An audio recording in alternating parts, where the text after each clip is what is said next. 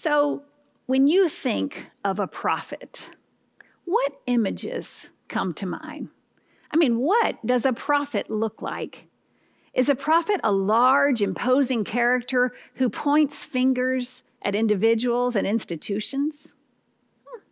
What does a prophet sound like? Do prophets have these booming voices that thunder distressing news, or tongues as sharp as a spear that penetrate into our deepest places of guilt and worry? Oof.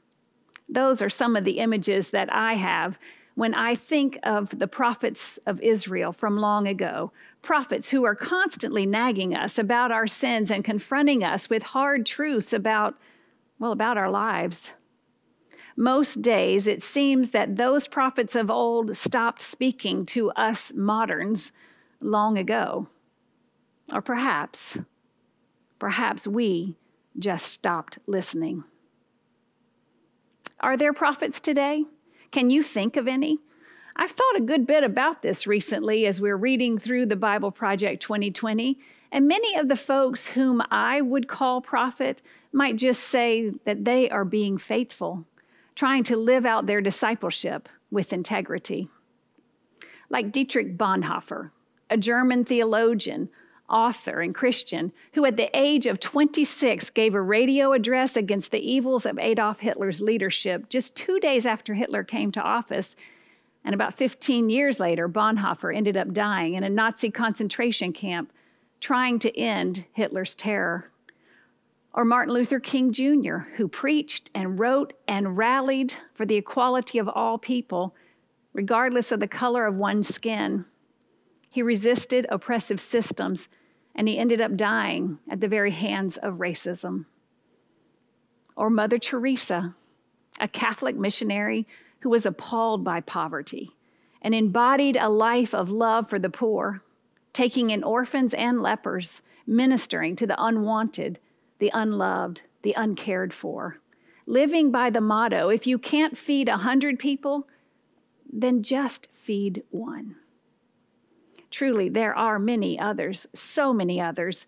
I mean, you don't even have to be famous for someone to think of you as a prophet, and you certainly don't have to claim the title, but simply be willing to speak and live as a mouthpiece for God. Take Eula Hall. She's a 93-year-old Appalachian woman who describes herself as a hillbilly activist. She has an 8th grade education, and like many prophets, she had a burning sense of purpose. She founded the Mud Creek Clinic in southeastern Kentucky to provide health care for the poor, and then she raised money to rebuild it after it burned down in 1982. Why did she do it? Because she said, I looked around and I said to myself, it tain't right like this.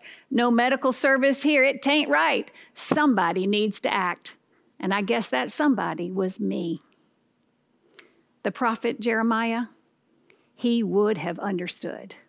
You see, he had not planned on being a prophet.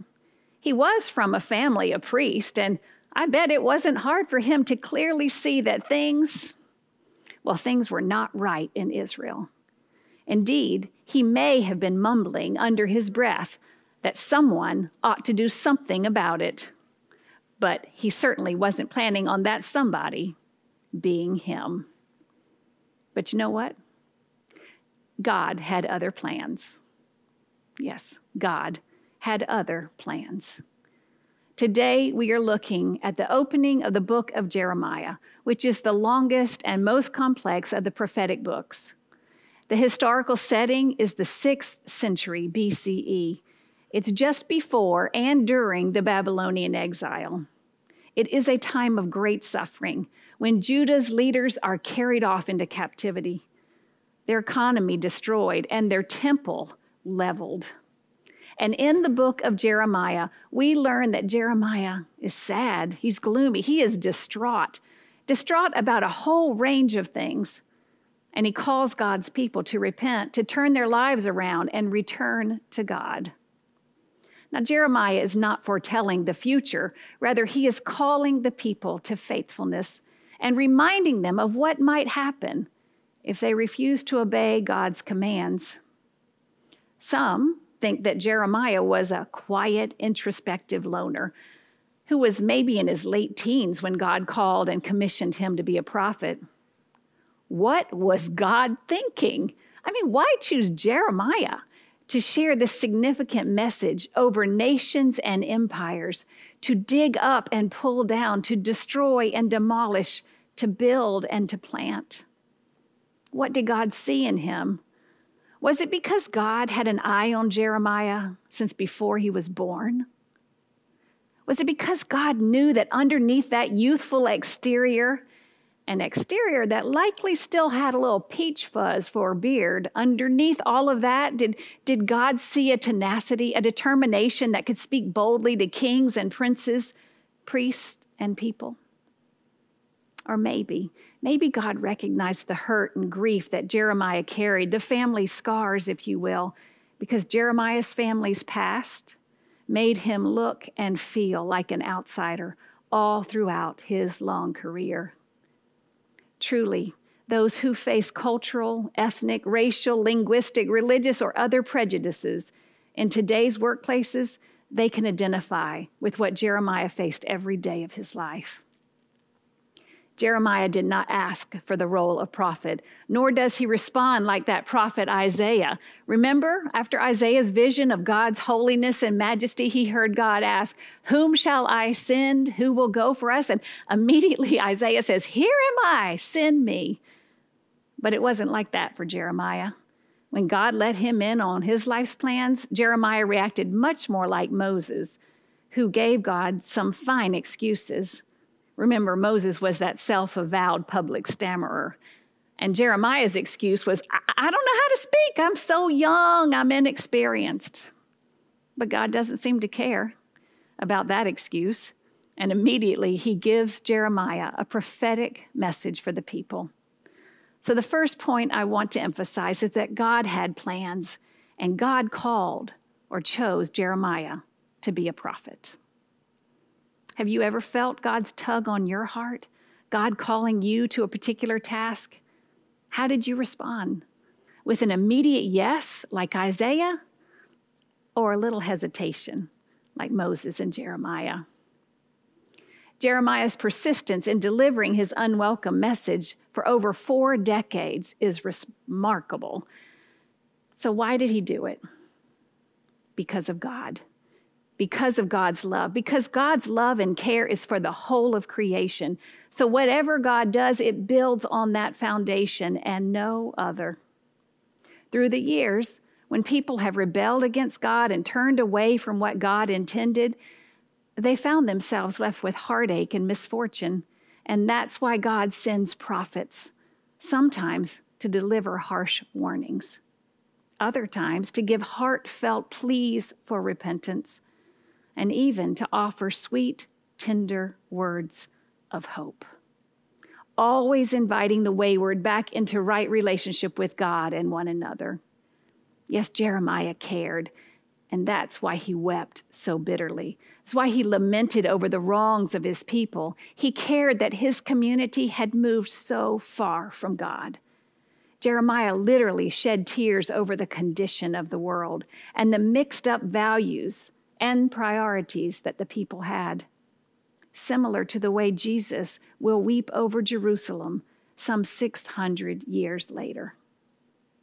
Jeremiah says, "If only my head were a spring of water and my eyes a fountain of tears, I would weep day and night for the wounds of my people." He wept because their evil deeds had exceeded all limits. They worshiped idols, putting other gods before Yahweh. They were indifferent to the plight of the orphan, and they were reluctant to defend the rights of the poor. Oh my, what might Jeremiah be saying to us in 2020? Yes, Jeremiah wept because he cared deeply about the ills of his day. Seeing God's love for the whole creation, Jeremiah followed with deep care and concern for his people. And he did it with tremendous courage. Even though he was harassed and ridiculed, slapped and spit upon, stuck in the stockade, thrown into a partially dry cistern where he sank deep in the mud, Jeremiah continued to courageously speak truth to power and call people to change their ways. He railed against idolatry, the worship or devotion of anything other than God. In Jeremiah's time, they were literally worshiping other gods. What do we worship? What do we prioritize over our relationship with God? Maybe we're not bowing down before graven images, but we are obsessed with power, prestige, protection. Maybe it's our love of money, our love of the status quo, perhaps our love of the flag, our love of the privileges we possess. Any of these things, any one of them can become our idols if those things are given the status of ultimacy and moved into the place that rightly belongs to God. Another thing Jeremiah got worked up about was injustice. And this has to do with any form of unfair treatment in which the rights of a person or a group of people are ignored. It has to do with those actions that cause or inflict undeserved hurt or injury on another. Injustice is any act that is unfair to another or violates one's rights. I think if you listen to the evening news or listen deeply to the stories of your neighbors, you can witness injustice. The third thing that Jeremiah got animated about was the belief that they were secure from destruction and violence simply because God is faithful. Well, yes, God is faithful, but it was like the Israelites thought they were invincible, unbeatable, because God had blessed them and is on their side. They thought they had security apart from faithfulness. So Jeremiah speaks to the people, literally as their treasured beliefs and institutions are being dismantled, calling them to be less prideful, admit their wrongs, and return to God. I cannot imagine the courage it took for him to proclaim such a harsh word, but he did with stubborn tenacity.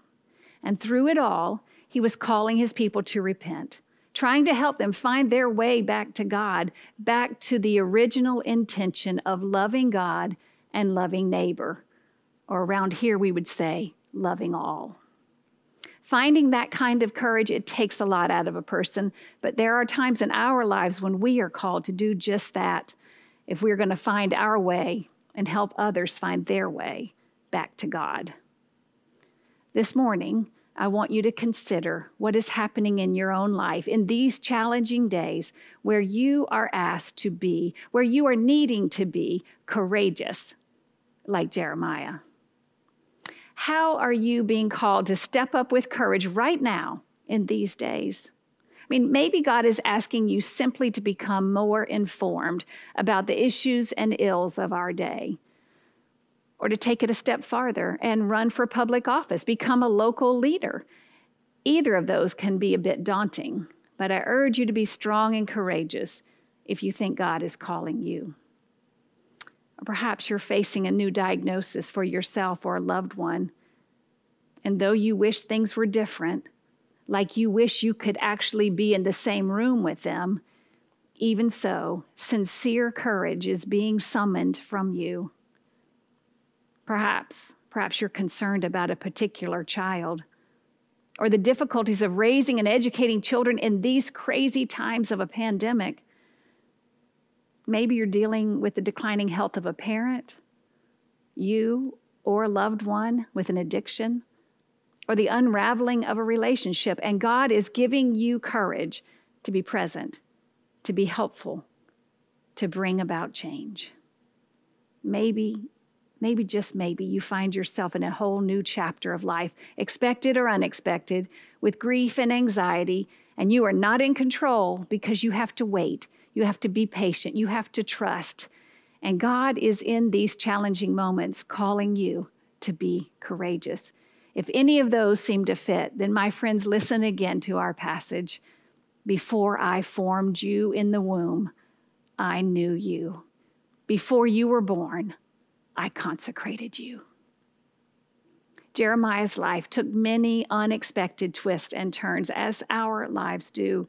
Yet even in the worst and most desperate of times, God never left Jeremiah, nor will God leave you. Jeremiah was called and chosen. He served with care and compassion, and he spoke with courage and conviction. I pray this day that we can each become just a little more like Jeremiah. Will you pray with me? Oh, Holy One, may we listen intently to the ways you are calling us to be compassionate and courageous as we find our way back to your original intention of loving you and loving all. Amen.